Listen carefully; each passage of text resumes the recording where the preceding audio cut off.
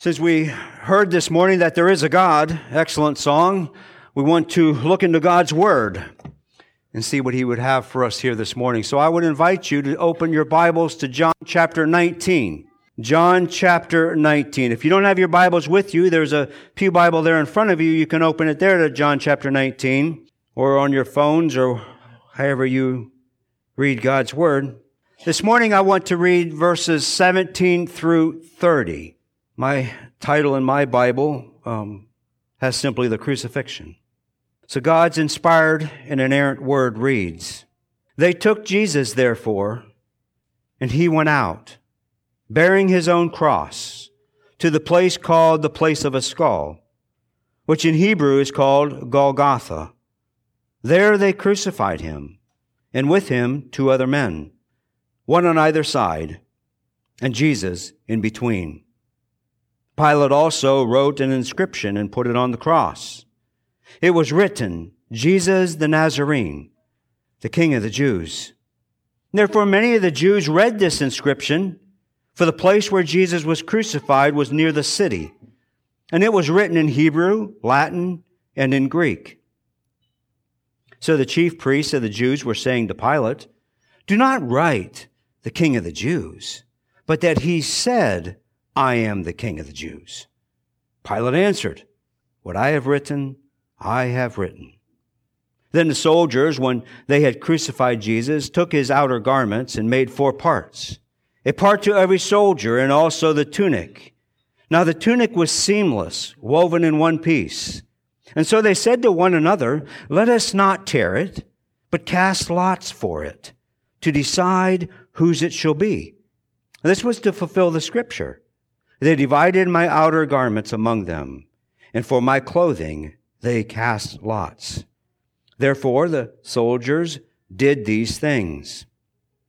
But standing by the cross of Jesus were His mother and His mother's sister, Mary the wife of Clopas, and Mary Magdalene. When Jesus then saw His mother and the disciple whom He loved standing nearby, He said to His mother, "Woman, behold your son." And He said to His disciple, "Behold your mother." From that hour the disciple took her into his own household. After this, Jesus, knowing that all things had already been accomplished to fulfill the scripture, said, "I am thirsty." A jar full of sour wine was standing there. So they put a sponge full of the sour wine upon a branch of hyssop and brought it up to His mouth. Therefore, when Jesus had received the sour wine, He said, "It is finished." And He bowed His head and gave up His spirit. Father, I ask a blessing upon the reading of Your word. And now, Lord, as we look at this pivotal moment, if I may, this time where we reflect upon Your death and the power that came as a result of it. Father, I pray that You would guide our hearts and our minds this morning. I pray that Your Spirit would illuminate this text for us. And Father, may it go well beyond just knowing what it says or understanding what it says. But Father, may You add the application this morning on how each one of us are to receive it. I pray these things in the name of Jesus. Amen. I have simply titled this, "The Crucified King." There are some passages of Scripture that bring about a greater sense of emotion than others. This morning, we have one such passage of Scripture. How can this Scripture be read without a deep sense of sorrow? How can this Scripture be read without a deep sense of the gravity of sin that would bring about such great suffering? A man or woman who can read such a scripture as this without a great sense of indebtedness and gratitude is indeed a very hard and a very cold and a very thoughtless person. Many times in this Gospel of John, John would say words similar of Jesus, similar to this: "My hour has not yet come. His hour has now come." And as Jesus opened up his own prayer to the Father on this very night, he started with these words, Father, the hour has come. Glorify your Father or your Son, that the Son may glorify you. As we've seen last week in verse 16, the sentence has been handed down. Jesus stands condemned. The sentence is death by crucifixion. As I've already said, I've titled this message this morning, The Crucified King. And if you will, I will add a subtitle to that called The Works of the Cross. The Works of the Cross. And that's what I want to focus on this Sunday and next Sunday. And so I have broken down the works in 4 parts, and obviously many more could be added, or you might even correct some of them. But I've simply titled them as Condemning, Confirming, Caring, and Consummating. As you think about the work of the cross and what Jesus accomplished upon that cross, as he said, my hour has now come, and then closes with, it is finished. And so this morning, I'm going to be looking at verses 17 through 22 and really focusing in only on verses 17 and 18 this morning. Under the heading of the condemned king, we see the condemnation here of Jesus in this opening part of the crucifixion story. And there's 5 points of condemnation that I want you to notice in verses 17 and 18. We're really just looking at the verbs of these verses, of these 2 verses. And the first starts out at the very beginning in verse 17, they took Jesus. And I want to pause just for a moment right there and hang on to those words for just a little bit and just for a moment. The text tells us that they took Jesus. But we must understand that the Scripture teaches us Jesus went willingly. In fact, we understand the Scripture to tell us that this was the foreordained plan of God at the divine council before the foundation of the world was ever laid. This was the plan. They took Jesus. Jesus went willingly. There was no dragging. There was no poking. There was no prodding. There was no fighting. There was no cursing. And there was no hysteria. Jesus went silently, and Jesus went willingly. Isaiah chapter 53, verse 7. Isaiah wrote this. He said, like a lamb that is led to slaughter, and like a sheep that is silent before its shearers, so he did not open his mouth. By judgment, he was taken away.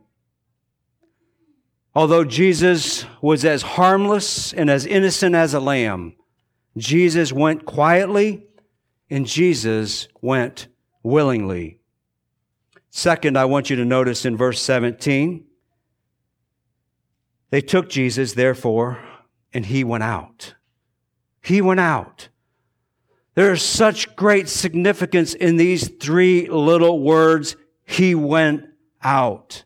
And through the rest of this morning, I will be drawing upon the Old Testament as we look at this being the fulfillment of the Old Testament. And even in the passage that we read throughout here, twice it was referenced so that the Scriptures would be fulfilled. And so I want to take us back into Leviticus and look at the Levitical code, the sacrificial system, just for a little bit. To once again, not put anything before you new this morning, but just to remind ourselves and remind our minds of, of the continued revelation here throughout the biblical text. The Levitical sacrificial system required that a bull of sin offering to be taken outside the camp and to be burned there. But the bull's blood first was brought into the Holy of Holies places and sprinkled there and given there on the altar as an atonement over and over and over again for the sins of the people. In Leviticus chapter 16, times this morning, but in Leviticus chapter 16, looking at verse 27, it says here that the bull of the sin offering and the goat of the sin offering, whose blood was brought in to make an atonement in the holy place, shall be taken outside the camp and there burned. The blood was brought in, the rest was taken outside the camp and burned there. And I might remind you this morning of the characters who are involved here in the crucifixion of Jesus. Sure, we had the Roman soldiers who did the physical deed of the crucifixion, and many arguments have been made, and many theologians and Bible scholars, way smarter than I,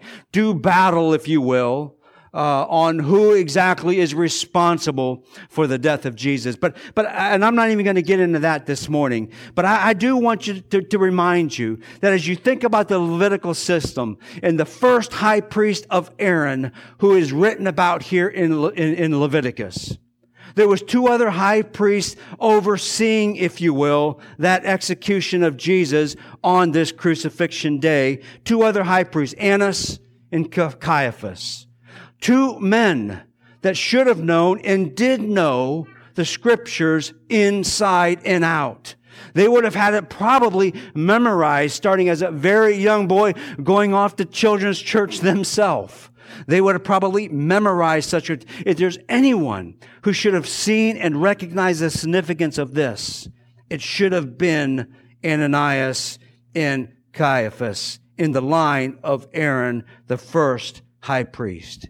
And I just want to offer to you this morning that as we come to the biblical text, as you read the biblical text and read through the Bible, I don't know what your reading habits are. I don't know if you're one of those who tries to read through the whole Bible in a year, if you jump around slides. It doesn't really matter. This is what I want you to offer to you this morning. As you go reading the biblical text, it's so easy to read a verse. Probably the psalm that Lee read this morning, Psalm 23.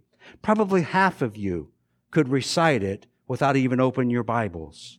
We know it so well. But do we really know what the Scripture is teaching? Do we really understand what it is saying? Or has our filters, are they so clogged with our preconceived ideas, which may be correct? I'm not saying that.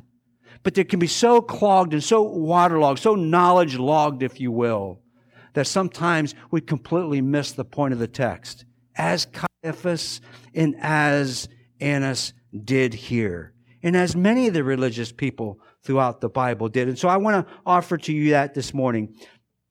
And I also want to remind you of Hebrews chapter 13, verse 12, where the author of Hebrews there had written for us, "Therefore Jesus also, that he might sanctify the people through his own blood, suffered outside the gate."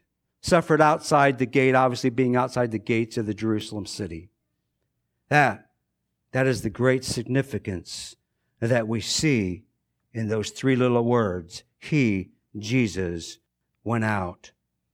These first two verses of our text this morning has such great significance aligning with the Old Testament. I was also reminded of the words of Jesus in Matthew chapter 22, verse 37. Whereas Jesus prayed over this beloved city of Jerusalem, and where he said, "Jerusalem, Jerusalem, who kills the prophets, stones those who are sent to her. How often I wanted to gather your children together, the way that a hen gathers her chicks under her wings. And you were unwilling." In this one little verse here, we see that the message that Jesus had given, that the prophets had brought to them over and over and over again, were rejected. The message of Jesus was rejected. And it's interesting as we think about the Gospel of John. There's no parables in the Gospel of John. But I want to draw upon a parable of Jesus in Matthew along this very line here of the prophets not being accepted and the prophets being rejected. You're very familiar with the parable. It's the parable of the landowner, where the landowner builds a vineyard, puts out his grapes, and as the wine is being made, and he sends his servants to collect the wine and to collect some of the proceeds, if you will, of this particular land. And as those who were working the vineyard and the orchard, as these servants would come, they would reject these servants. They would kill the servants. They would run them off. They would beat them. And as Jesus continues on this parable, talking to these religious leaders, he gets down here to verse 37 and he says, "But afterwards he sent his own son, saying to them, 'They will respect my son.' But when the vine growers saw the son, they said among themselves, this is the heir. Come, let us kill him and seize his inheritance. And in verse 42, then Jesus says, did you never read in your scriptures? The stone which the builders rejected, this became the chief cornerstone. This came about from the Lord, and it is marvelous in their eyes. And the point was not lost on the chief priests. A few verses later, when the chief priests and the Pharisees heard this parable and understood that he was speaking about them, did they receive the message? Did they stop for a moment and say, maybe we're misreading the narrative? Did they stop for a moment and saying, maybe we're misinterpreting? Maybe we're not understanding this Jesus character the way that we should? No, they didn't. They set out from that day to kill him. We also see in this verse of Matthew chapter 23, verse 37, we see the deep love of Jesus.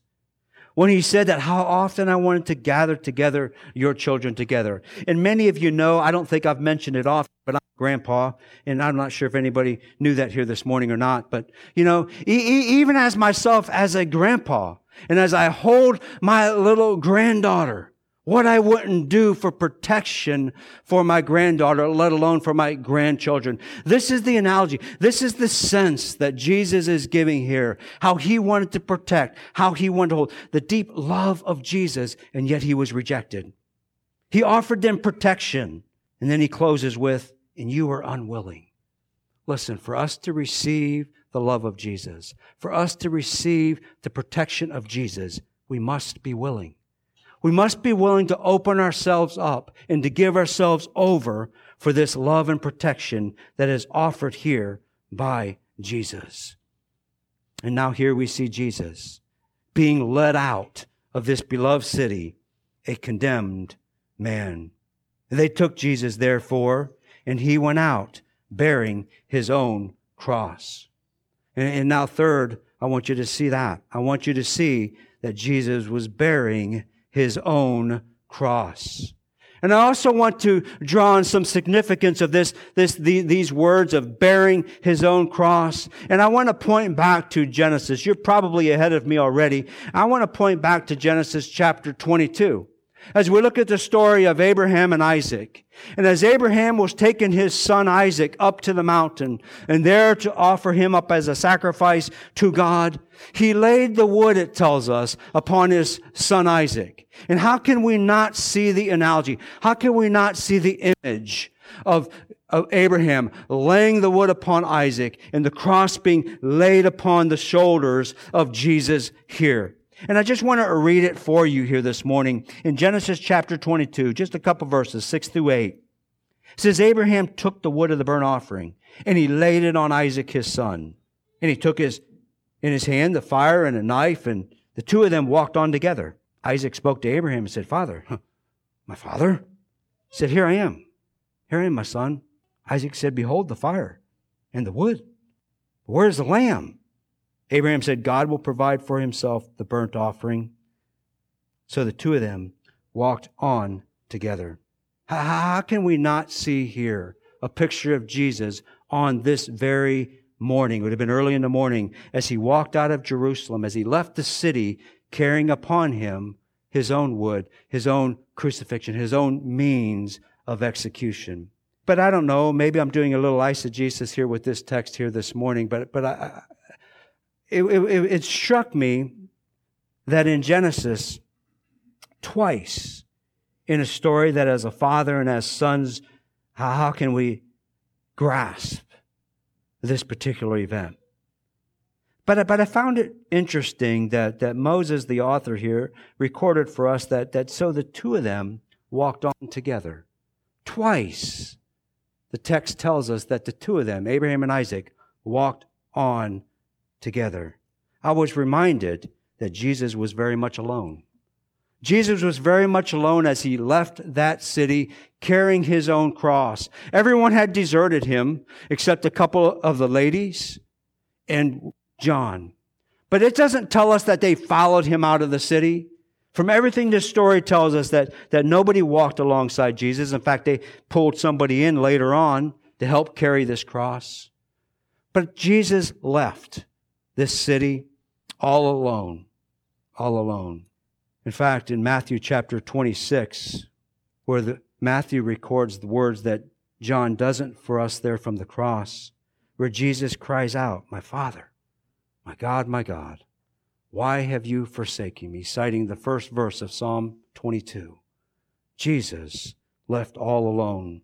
Also going back into Leviticus chapter 16, as we think about the Levitical sacrificial system, in Leviticus 16 verses 21 to 22, it tells us there that Aaron, this is the process that they went through for the sacrificial goats and bulls. And then Aaron shall lay his hand on the heads of the live goat and confess over it all the iniquities of the sons of Israel and all their transgressions in regard to all their sins. And he shall lay on them the head of the goat and send it away into the wilderness.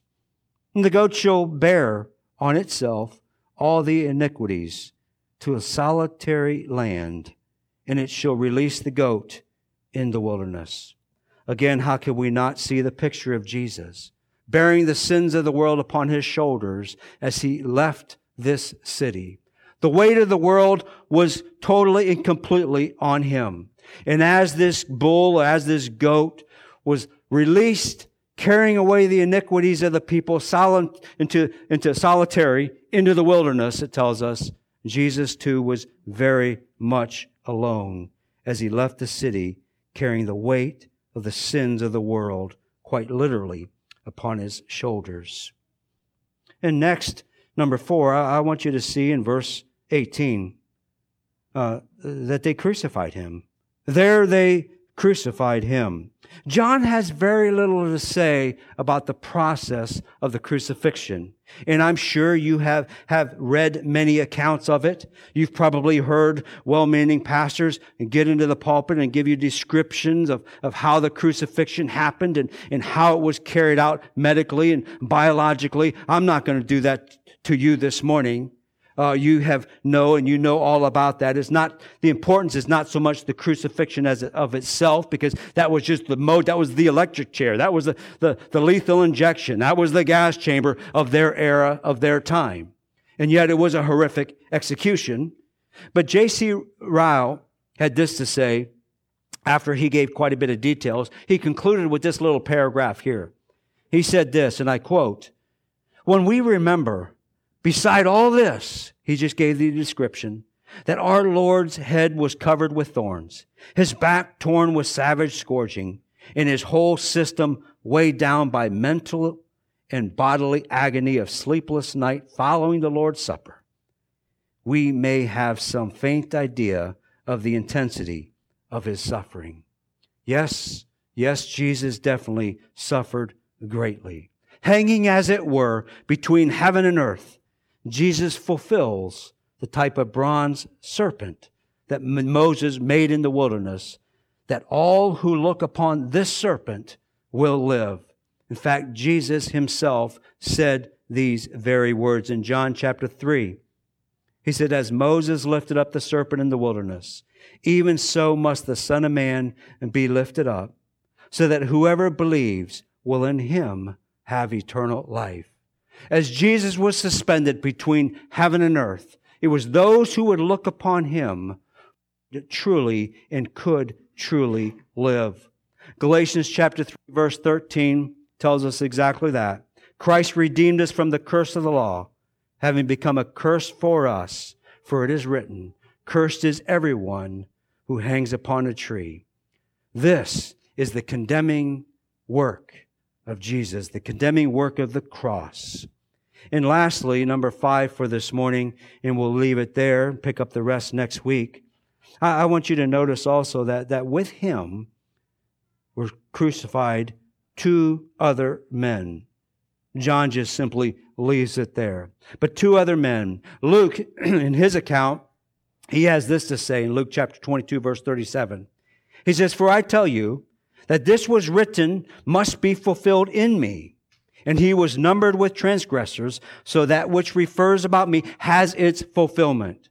And as Isaiah also had prophesied there in Isaiah 53:12, that Jesus will be numbered among the transgressors. The Messiah will be numbered among the transgressors of the world.